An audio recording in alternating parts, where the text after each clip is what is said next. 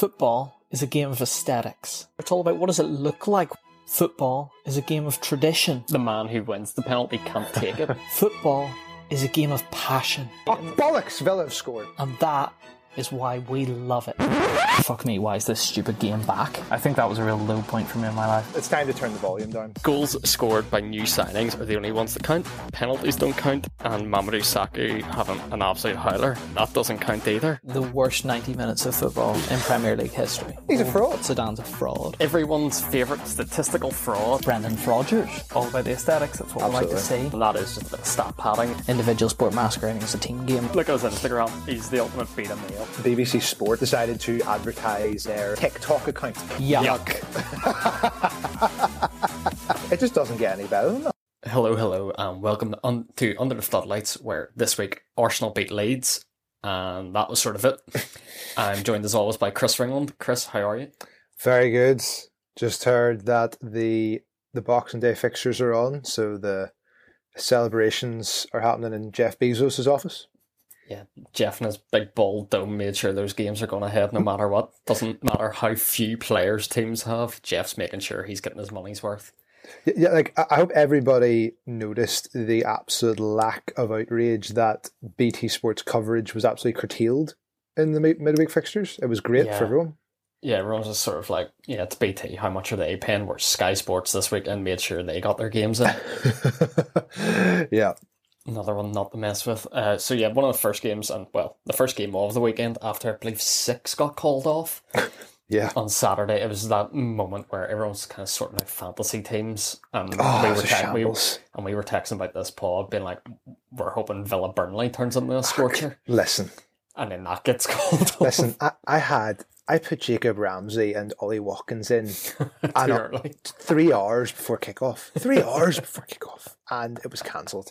No, there has to be some liability there. Yeah, because that's another thing that these people aren't thinking about is, yes, the fans go in the games, they're feeling it tough, but there's serious money behind some of these fantasy football leagues out there. Honestly, listen, like everyone basically has the same team. They've got like the James Alonso / Chilwell, the Trent Salah and Rafinha. Yeah, Salah captain and just leave it. Yeah, basically everyone has that team now, yeah. So yeah, the first game we got was Saturday night fixture. One of these teams shouldn't have been playing. Leeds United are another side who cannot field an 11. Respect the Leeds. But that's not COVID related, that's just their manager has run these boys into the ground and they got smoked by an Arsenal team who are in some form at the moment. Now, I have to say, Bailey, biggest moment of this match kind of went under the radar for most people, but not to me. But Jack Harrison was subbed after 31 minutes. He was replaced by, sorry, I haven't got his first name. He was called Crescencio Somerville. You probably aren't allowed to give out his full name because he's below 18 or something. Is there not like child protection laws around that? Big Crescencio Somerville came on for Jack Harrison. So he's number 38. And then Somerville got subbed after 81 minutes for McCarran, number 45. So that was a rough day at the office for those two. Pure Bielsa ball, that. It is. But yeah, on the Arsenal end, I love whenever this guy now scores because I just get chirped for it immediately. Generational Martinelli gets 2 goals. I've decided I'm not about him. See, I'm starting to go the opposite way, where I'm like, yeah, this guy's proven me wrong. I quite like it. His second goal, especially the chip, really enjoyed it. Every goal celebration he does, he goes to the opposition fans and celebrates in front of them every single time. Well, what I found is, so then after Martinelli gets his 2, Saka scores again before half-time. And one of the few times I've ever seen this from a ref, where the ref asked Saka to not celebrate the goal. Yeah, because he was over towards the Leeds fans, and it clearly was heating up a bit of they're A, fed up of their own team because their teams stink, but also B, fed up of Martinelli and now Saka celebrating in the same corner 3 times in 45 minutes. No, I actually, when you looked at it, I actually don't think that was what Saka was meaning to do. I think that's what he just ran. I don't think at all. But I think it was just natural celebration. But Martinelli and Bailey, I mean, Xhaka was back. He was back to his, absolutely nailing people and then like getting in the way of the ball when they're trying to take the free kick afterwards and all that nonsense. So yeah, 3-0 up, and you're thinking Arsenal's pretty comfortable, nothing can go wrong, and Granit Xhaka decides, oh no, let's make this a bit interesting, stamping on people. And that's what I thought. If there's any consistency in the refereeing in this league, which there isn't, and we'll get on to that. Oh dear. He would have been off because Raul Jimenez got sent off for something very similar. It did, but sure, that doesn't matter. I have to say as well, Bailey, what's been going on with Arteta the past couple of weeks on the touchline? What do you mean? Just he's getting really fiery, isn't he? Like, honestly, like, there was a couple of times when he was like bordering on interfering with Stuart Dallas's throw-ins. I thought the same thing, actually. It's that Spanish blood within him, I think. He's ready to roll here. I quite like it, though, because Arteta to me over the years is a very robotic dude. I actually quite like seeing him get fired up and losing his shit. I think there's one moment in the game, so obviously Arsenal are 3-0 up, they then give away a penalty. Ben White with... It's just a daft tackle, but what I found strangest about this tackle was he makes it and then Ramsdale celebrates it as though it was a wonder tackle. I did see that, yeah. I was like, that's either a guy who's clueless or a guy who is the best actor on the planet. Yeah, I mean, if anyone was going to see that was clearly a terrible challenge, it was Ramsdale. Yeah, he's looking right at it. You know, and anyone else in that situation would normally have, you know, head and hands or, you know, hands over the eyes going, oh, what have you just done? I want a clean sheet here. Yeah. I mean, they'd never sack Bielsa because he's the guy who got them back after 15 years. Yeah. But, I mean, I don't really know where to go from here. I agree. I think they're just stuck in this rut now. Bamford's been out for so long. Came back there, briefly re-injured himself. Phillips is out with an injury that's definitely a result of the manager. I mean that's the biggest absence, and I'm still not convinced by the centre backs at that club. No, neither. I never have been.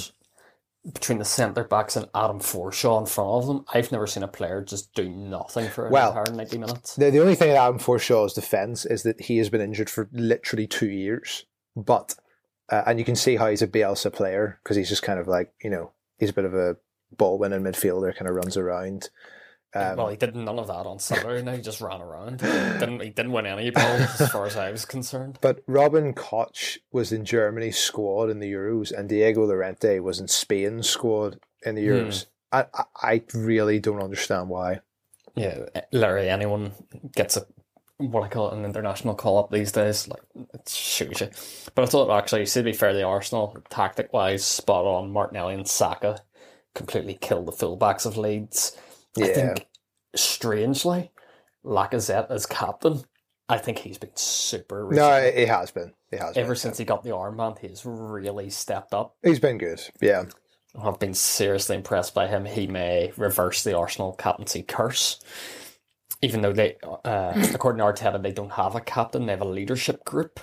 Yes, a leadership group, I noticed that, yeah. Which apparently Rob Holding's a part of, which I found quite amusing. But... Yes, because Rob Holding was the captain a few times, yeah. Yeah, I think just whenever he's on the pitch, it's like, right, give it to him. He looks older than the rest of us. And then the only other player I wanted to bring up from this game was Emile Smith-Rowe. Now, I've said this podcast 100 times. I'm a massive fan of this guy, the way he plays, everything about him. Not a fan of his socks, though. Socks are an issue because the shin pads show. My other issue is he a stat patter? Yeah. 2 games in a row now he's done this. He's doing, yeah, he's done well. He's scoring in Rashford territory. That's my only issue. Yeah. You know, if he gets starts and he scores, I've no issue. But there's a lot of 80-plus minute goals in this guy at the moment. Yeah, I just think a lot of people are like, oh, you know, like the potential of this team, they're all under 21. I mean, like, yeah, but I mean, like, not all of them will get that much better than this. You know, like, it's not as if they're suddenly going to become incredible soon, you know, bar maybe Saka. Like, this team are what Arsenal have been for 15 years. They're a very good side against teams they should beat. Yeah. The issue is if you look down their list of results, you go to certain games and you're like, well, that's a game Arsenal of, say, 5-6 years ago, whenever they were trying to compete for leagues and stuff. That's those big games, the Liverpool games, will always just leave that sour taste. Arsenal will always go out there and beat the Leeds. They'll always go out there and beat the Burnleys quite comfortable. But Yeah. those big Super Sunday games against City, Liverpool, can they do it then? And they haven't yet. We'll have to wait and see, give it a month or two whenever they actually get back to playing those guys. Yeah.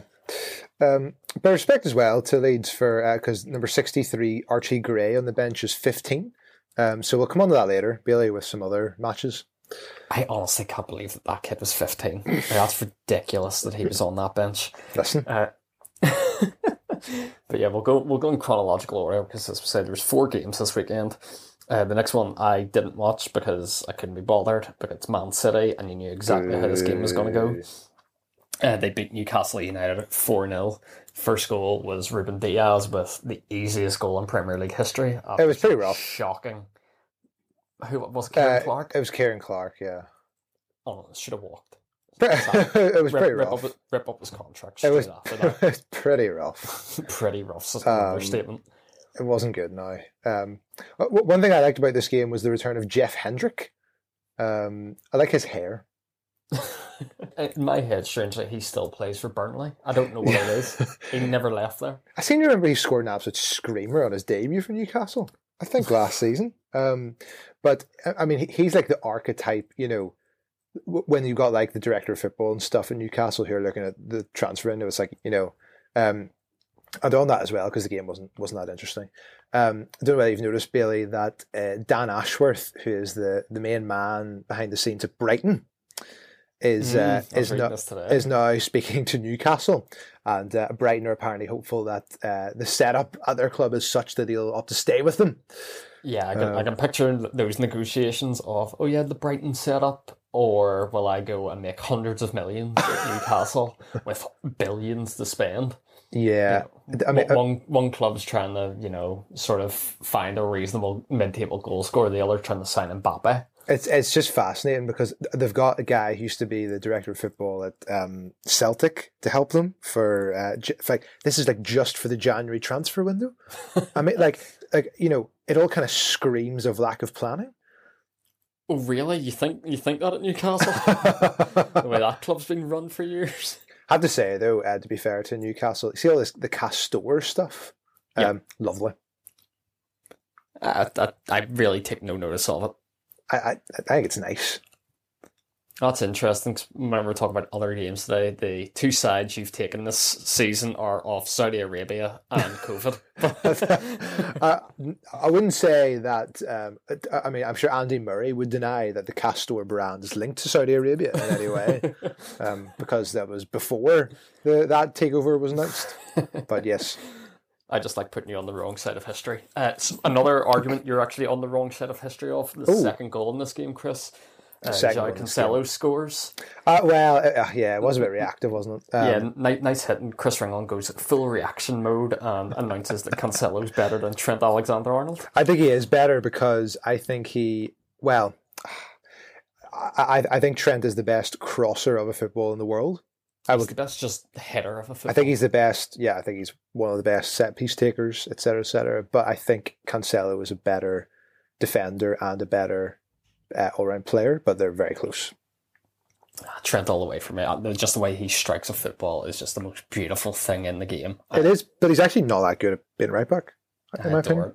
Yeah, you know, you can get away with it whenever you're that good going forward and stuff like that. But I mean, regardless, Cancelo has improved quite a lot since going to Man City. Absolutely. Yeah, I'll agree with you on that.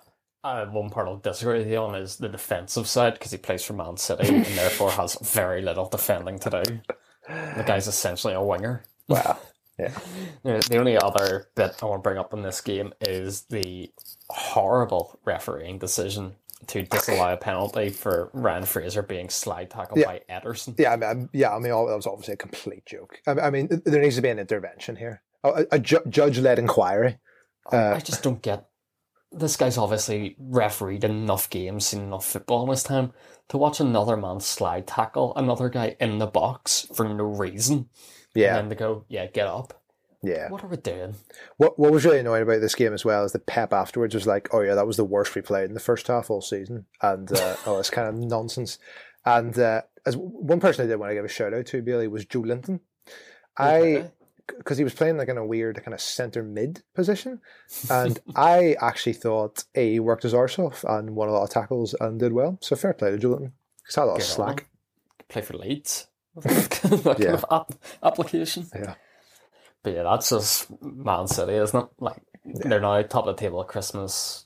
They'll go on to win this. That's enough of that. Yeah, don't need any more of that. Yeah. I just feel no emotion with Man City. No. Meanwhile, at the same time, a game was played that shouldn't have been played. Chelsea drew 0-0 with Wolverhampton Wanderers in a complete nothing game of football that the Premier League forced upon us for no apparent reason. But no, you have to remove some of your bias there, Bailey. Surely. Because I will just quote Jurgen Klopp, who also agrees with that. No, but the thing, whatever happened today in that meeting, they obviously agreed to go on. But I mean, Thomas Tuchel naming how many subs was it? 6. So named 6 2 keepers. It's named 6 subs, right? And one of which is just back from a long-term injury. So there was 2 spots that he left unfilled, basically. Is what we're saying, or we'll say 3 if you don't include Bettinelli. You could have filled them. How? With who? With under 20. Well, Leeds had a 15-year-old on their bench. Right, but Leeds aren't going through a COVID outbreak. Well, everybody is partly. So what you're saying is Chelsea should have brought a bunch of young lads into a group of men. Yes, who are currently experiencing a COVID outbreak. Because it's their job. So you want COVID to win. You want more people to get infected, is what you're saying. No, but the problem is like there's no baseline of like when you don't play and when you do. It's like a case by case basis, which I agree with you that is an issue, but unfortunately, when just like teachers and just like train drivers, etc., through the pandemic, like. You just have to do your job and go to work and like take tests and get your vaccine and all the rest of it, and that's what you're paid to do. So you want these boys, academy boys, to go into a group of men who are currently experiencing a COVID outbreak, positive tests increasing every single day, and you want them to go into that, potentially get sick because it's their job. I think you're misconstruing it. You want COVID to win, Chris. No, I think you're misconstruing it because... You want COVID to win. For example, Everton played several players whose squad numbers were over 60 against you midweek because they had COVID issues as well. But how many cases did Everton have? Everton probably had already merged those bubbles anyway. Chelsea haven't merged those bubbles for that reason. We're just dropping men here, so we are. The fact the Premier League want this game played whilst Chelsea are missing like 6 players and then forcing them to play an N'Golo Kante, who's been out injured for a month and a half, could potentially have injured himself again, was told he should only play 45 minutes, played 80 because he's Superman.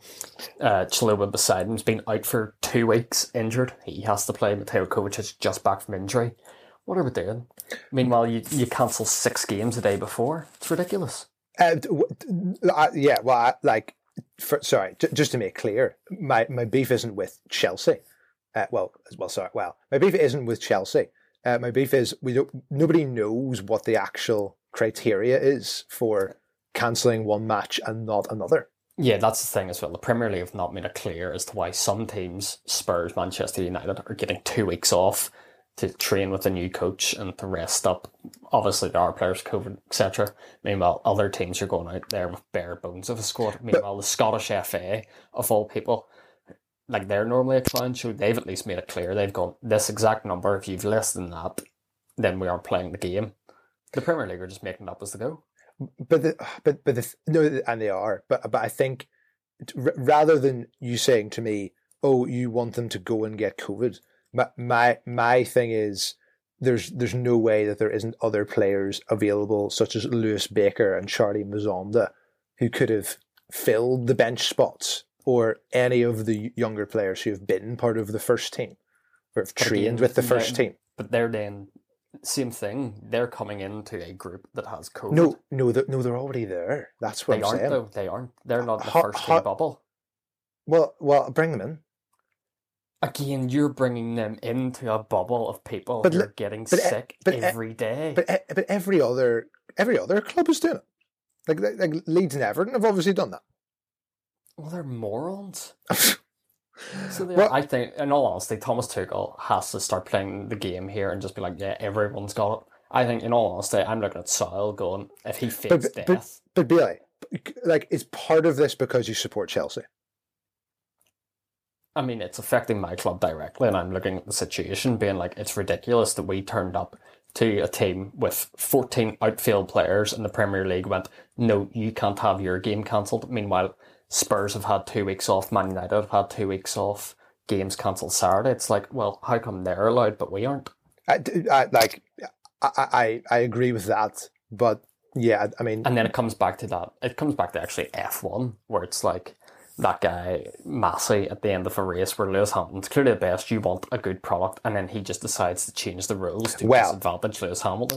From a Premier League perspective, you've 3 teams going for a title, and you've now just shot one of them in the leg. It shows me it's just like, hang on. One of these hang on. It was the Premier League had nothing to do with your loss of West Ham or your draw at Everton. Like, come on. Yeah, but they're now putting us out there on a Sunday afternoon in a nothing game, for no reason. It's like, why would you disadvantage that? You're also then, from a Premier League perspective, you want the best of the best out there. You're not getting the best of the best out there. N'Golo Kante is Chelsea's best player. You brought him back and are potentially going to re-injure an injury-prone player. You can see from the other side, though, that people struggle to have sympathy for Chelsea in particular because you have the biggest squad. But I don't get how we have the biggest squad, because you only can name 25 men in the Premier League squad a year. Because if you're under 21, then you don't count as part of the numbers. So if you're under 21, you're also in a different bubble to protect you from COVID. But I don't think that has been the case until like right now. Because when they've reintroduced the emergency measures or whatever. It's been the case at Chelsea all season. I do not want those lads getting sick. I think it's pointless to play. But there was that guy, Soonstrup Bell or whatever. He played one time. I can't remember seeing him. And a couple of cup games and stuff. I don't want him getting sick. I hope he has a nice Christmas with the family. And I think the Premier League are morons with a campaign against my football club. Well, okay. I will finish with this. Chris doesn't want people to get COVID. Chris wants people to get vaccinated and to isolate when you are told to. I've also noticed this season now Chris has been on the side of Saudi Arabia and COVID. Not what you want. We're approaching a libel case coming. The only other thing I picked up from this game, because again nothing happened during it, was I was listening to American commentary. Oh goodness, because Pulisic was playing. Well, you've pronounced his name wrong. It's Pulisic. Nah. And as we now know, according to an episode of Pawn Stars, Pulisic is the LeBron James of soccer. And then to another guy, Paul Tierney, Liverpool Spurs, Chris. What everyone was saying was a great game of football. I actually think the way the referee refereed this game and some of the decisions completely rendered that statement useless, because that turned out into a bad game of football, in my opinion. But the Klopp afterwards, though, I was a bit like, come on, Jurgen. We all agree with you, but like, it's when he came out saying, it was a big war out there, and I was like, Jurgen, right? We know, but come on. First few weekends, I'm not the biggest fan of the way Klopp gets on at times, but I actually agreed with him. The only thing I disagreed with him was approaching the ref like that on the pitch. And I've been doing a lot of thinking about this today, because everyone complains about the quality of refereeing, and the quality of refereeing is shocking. But the issue is Jurgen Klopp goes out and does that out in the pitch. Gurns the ref goes viral today, because you actually hear what he said about Paul Tierney. He's the only ref he has disagreements with, and there's something. He's like, Paul Tierney, you've never played football or something. It was seriously personal about Paul Tierney. But that's my thing. It's like Jurgen goes out there and does that, but then the issue is some apprentice joiner who plays amateur league football goes out and does that the weekend, and that just puts more people off refereeing. So then the cycle of bad refereeing continues, because you're not getting enough guys to do it, and then the guys who are there, who are seen to be the best, then get the top jobs, come up to the Premier League, and then aren't good. get abused again, and that cycle just keeps on going. Mm. I think if he had done it down the tunnel, I would have been grand. That's fine. The way... Oh, I think he did it there as well. Well, he did at halftime, as we've seen, because Sky Sports made sure they had a camera. I just think everyone needs to be a bit careful around stuff like that now, because I think all we're doing is making referee... By Jurgen Klopp doing that's just going to make refereeing worse, and other managers do it. They all do it. I think they need to just have like a meeting with the FA being like, what are these guys doing? Like, these guys in the middle of these pitches are morons. Yeah. But just quiet conversations behind closed doors. Don't do it Sunday afternoon whenever the entire nation's watching. Yeah. Obviously there were some incorrect decisions, and Jurgen of course said, "Oh well, all three of them were against us." And I was like, "Oh, all right." Well, it was the first time I've ever gotten Liverpool are right. I was amazed. Yeah, but I mean, the Robertson one was definitely a red card. Absolutely, but I think it's absolutely a red card because Harry Kane should have also been a red card. No, I mean, I had a personal interest in the Robertson red card though, because we can then now rely on the average 14-point a game simicast to come back into the team. A £3.8 million player. Oh, stunning pick, yeah. But yeah, we'll go decision by decision then. The Harry Kane one, Chris, thoughts? Everyone like, yeah, I'm sure it probably is a red card. I've seen worse, but it probably is a red. I mean, like, yeah, probably. I'll agree. I've seen worse. Should have been sent off. Reckless challenge from a forward who I think referees also have to take it game by game. Harry Kane was emotional going into that tackle, to say the least. And yeah, Harry Kane's a very sneakily dirty player, and we all know it. Well, I know what you mean. I mean, my issue is that everybody suddenly were saying, "Oh well, Scotland captain gets sent off and the England captain doesn't." I'm of the opinion that England captain gets away with a lot. I mean, the guy knows what he's doing a lot. Maybe, but like, I mean, is that just because you live in Scotland? You're hearing more of that, Chirp? Because I didn't get a lot of that. No, I heard a lot of that from various people. So yeah, and then the decision after that I want to bring up is the Emerson Royale foul on. Yeah, I mean, I was stupid. How are we getting that wrong? Oh, it's just it doesn't. There's no logic at all. And the guy's leg goes in front of him, hip on hip, and the referee goes, "Well, he had slowed down." What do you mean slow down? To shoot, you need to slow down. Yeah, that was. I mean, that's where you're like looking for like extremely. This is like people who don't get the COVID vaccine, Billy. It's people who are looking for extremely small kind of reasons for doing something, as opposed to the very obvious reasons for the other way. Oh, he might have been stopping. Well, he was halved off the ball. It doesn't matter if he was stopping or not. Nice of you not to take COVID side now. I love it. I'm just going to dig that hole for you forever now. But yeah, we'll go to the goals in this game because the actual play between the lines was pretty good. Spurs looked like a team that have had 2 weeks off to work on things with a new coach. But again, certain teams get that, certain teams don't. Yeah, Dele Alli looked pretty good fair play to Dele. But so Kane gets an early goal, a ball in behind Kanate, which immediately Carragher and Sky was like, "Oh, Virgil deals with that." And you're like, "Does he?" But whatever. Then Ali had a pretty good chance. Brilliant save. It actually turned out to be. Initially, you look at it and like, "Oh, he's hit that wide," but on replay, hits the fingertips. Fantastic. But yeah, Diogo Jota scores another header. Sneakily, a very good aerial presence. No, he's a very good player. Which you just wouldn't expect from a guy. Like, whenever he signed for Liverpool, I didn't think this would be the type of player he'd become. No, he's he's very good. And then Liverpool's second half turned it on a bit. Andy Robertson gets a reasonably controversial goal allowed, because it's all because of these new handball rules to stop what we were doing 2 seasons back, where literally any time it scraped a fingernail, it was like, right, handball. I think the way the rule works, if Salah had scored it himself, it wouldn't have counted. But because there's play after that, it's allowed, and technically doesn't mean it because he heads it on his arm, But quite a funny, strange goal the way it goes in, because it comes off Salah. Trent then just fires it in, full pelt. Yeah. And Robertson, even though he's already 5'0", has to crouch down for it. Mm.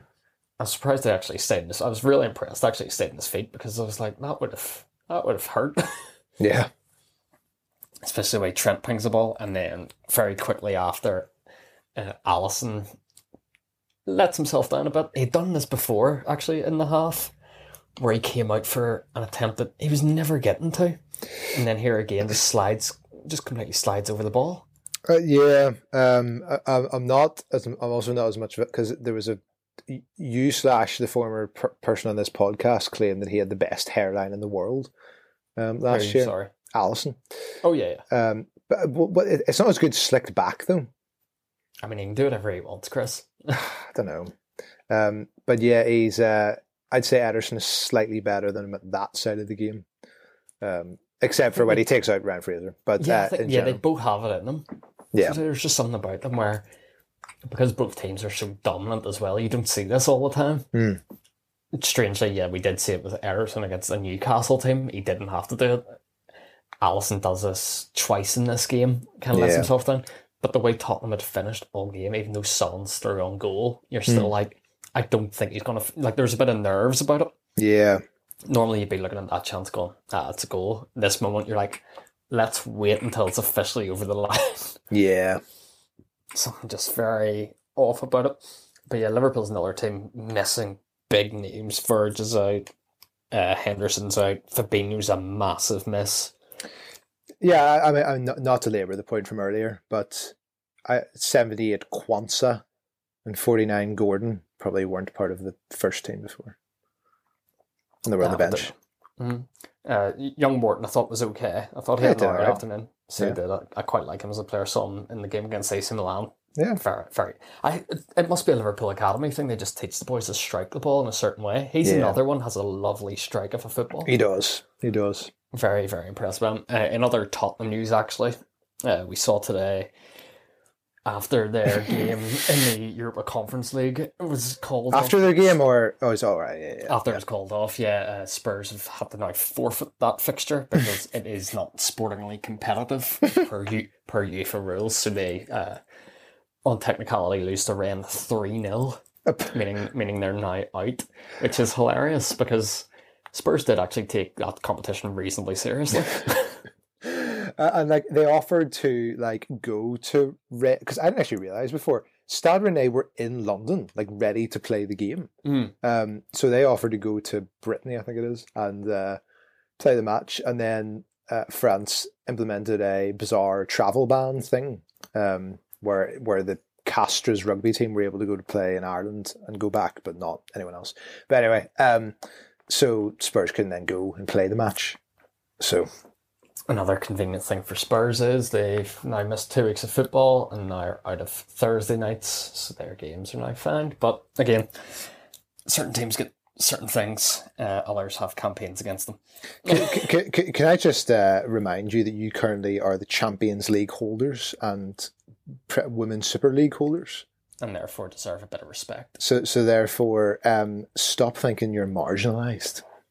We are. Actually, as you bring up there about women's football, Chris, I know yourself, you watched BBC Sports Personality of the Year last night. If the BBC ever claim to care about women's football ever again, I'll be referring them back to what happened last night. That was like, honestly, like the audible like hilarity in our living room last night was at the state of that programme.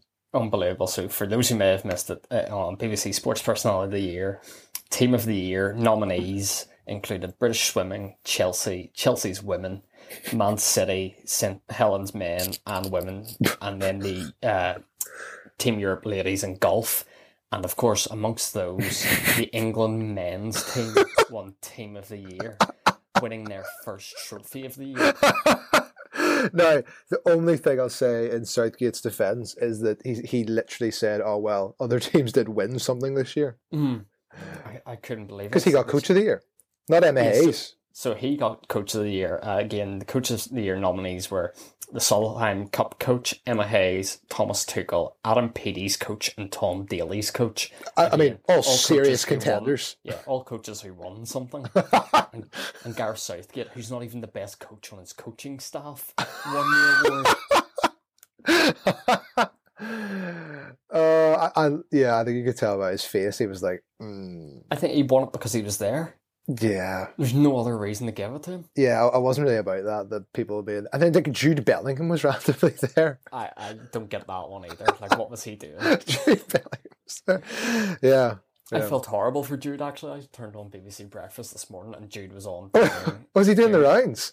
He was doing right. an interview. This was an interview after Sports Personality where they started asking him about footballer vaccinations. I was like, Jude's just turned up for a night to hand out a couple of awards and now he's getting himself wrapped up in that storm. I mean, fair play to the guy. He's like 18. He's doing that kind of stuff. Like, fair play to him. They also asked them, like, on the broadcast, whenever Southgate got the Coach of the Year, they were like, and Jude, what makes Gareth such a good coach? I wasn't about that. Yeah. I was like, what are we doing? The guy's played for him, like, twice. Well, he's obviously going to say, "Oh, he's brilliant." I couldn't be bothered. Once I heard the outrage around those two, I turned on, so I only caught the last 10 minutes of it. So unfortunately, didn't see a lot of it. Yeah. The only other thing I picked up from it actually was another Alex Scott hosting gig. I'm waiting for the Introduce the Queen's speech at Christmas. The amount she's in. So you turn on the BBC at the moment. She's there.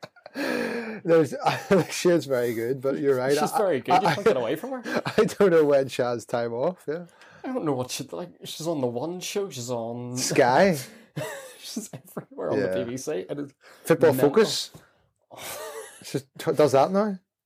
Honestly, I bet she's buzzing for a summer off. Like she's just everywhere.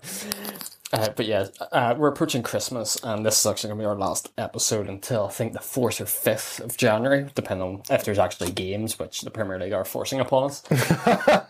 So we thought this would be a reasonable midway point to get in my favourite part of the season, the Chris Ringland halfway team of the year. So Chris, if you'd like to take it away. As listeners may remember, last year my halfway team of the season was somewhat ridiculed for how some of those players did not progress onto greater things in the second half of the season. But I think mine's pretty fair. So we'll just go through it. Ramsdale nets because no other keeper has changed the club more than Ramsdale. So far, I think he's been the best keeper in the league, pretty much. I'll agree. Fullbacks, Trent Cancelo, boring, dull. There we go. They're in there. Can't hammer you there. 2 centre backs, Thiago Silva, because of his age and because of how good he's been. I have lots of respect for that. I back that. Well, you would, yeah, Of course. And I've gone for Max Kilman as the other one, as the serious Rolls Royce of a defender that he's becoming. Could have had some other names in there, but that's mine. So yeah, we'll go Kilman. I enjoy that. That'll get people engaging in some debate. Yeah. I think I would honestly argue I think Max Kilman has been one of the best 2 centre backs in the Premier League this season. I would say. I like that you're going out. And actually, we forgot to pick up what formation you going here. Oh, sorry, 4-2-3-1. Oh, love it. Okay, so you're you're 2 6s. Well, one of them isn't really a 6, but Declan Rice, because if West Ham didn't have him, they wouldn't be where they are. Big Declan Rice guy. Yep. Conor Gallagher, because I don't think anyone else has kind of improved so much. People kind of forget that he played for West Brom last season. Under the terrorist that is Big Allardyce. I mean, I actually heard a podcast the other day that was claiming credit for Big Sam in actually making him better at being an all-round midfielder in terms of tackling and stuff. If you look at my favourite stat of him under Big Sam is that last season he was the most dribbled past player in the Premier League.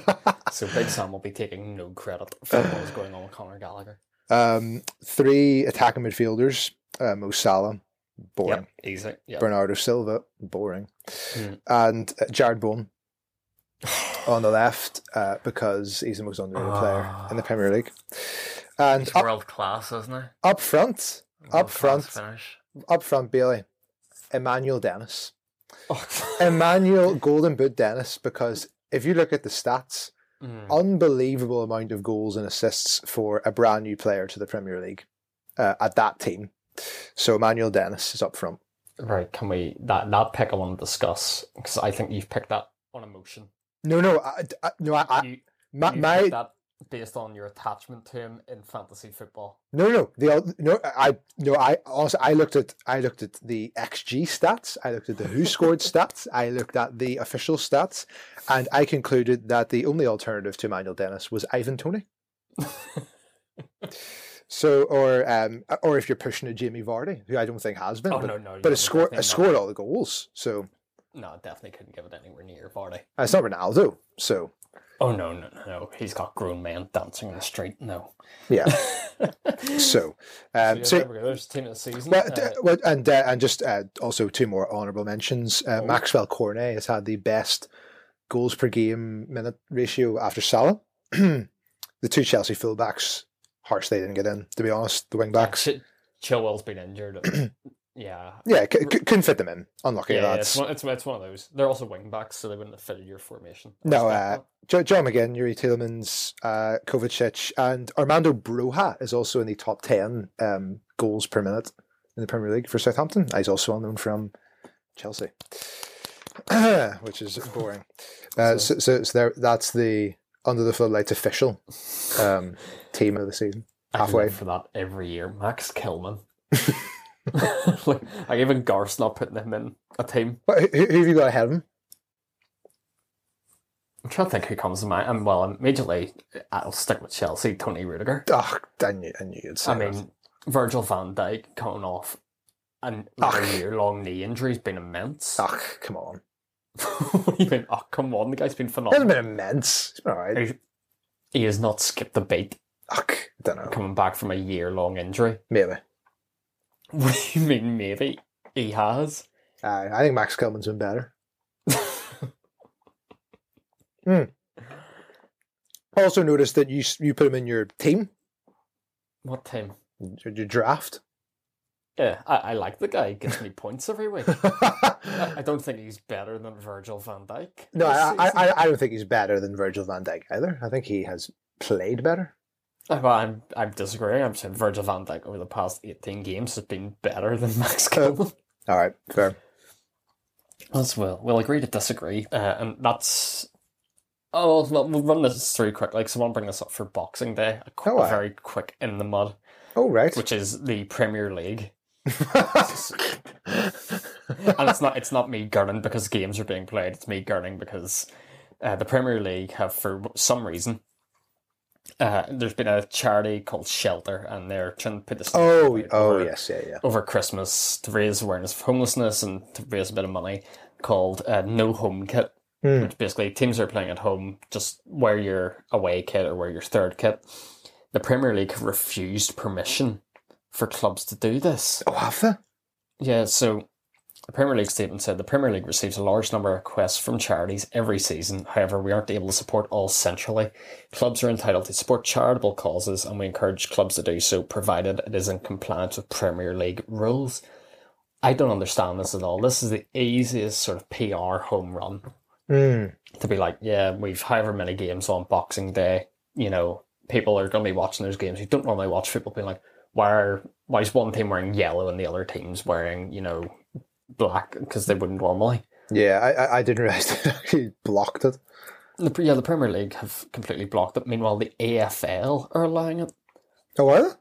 Yeah, I think the Premier League's the Premier League's just so stuck up its own arse at times. Like, this is so easy to get right. So yeah, no, it is. Yeah. So yeah, we'll potentially put up something on Boxing Day ourselves. So anyone who's listening, get the away tops on Boxing Day or whatever day your team may be on. Yeah. The AFL are definitely amongst it. I think Boxing Day home teams currently, depending on what way fixtures go and cancellations, Liverpool, Man City, Tottenham and West Ham are all at home on Boxing Day. So yeah, any of those fans, get the away tops out, tag us in a couple of posts and we'll irons. And we'll link everything to the shelter.org website. Throw through them a couple of quid. Very good cause. And yeah, that wraps us up just before Christmas. Chris, looking forward to the festive break. Festive Omicron, love it. Love, yeah, it's great. You're just loving that 3 days of freedom we're about to get, and then all go lockdown again. Well, I don't think that will. I personally don't think that will happen. I was trying to allay fears of some people earlier, but I'm not in the room. But that's. I don't think we'll be anything like lockdown, to be honest. I think if there is anything like that, sure, if you just have a wine and cheese thing out the back garden, you're all right. Well, indeed. But yeah, that wraps us up. I think we're back early January. We're just going to skip over Christmas because, again, I'm bored of Premier League football. There's too much of it on over Christmas. Some may not happen, and we also need a break. So yeah, we'll be back around the 4th or 5th of January with a full recap of the festive fixtures. So thanks everyone for listening, and we'll see you then. Bye-bye.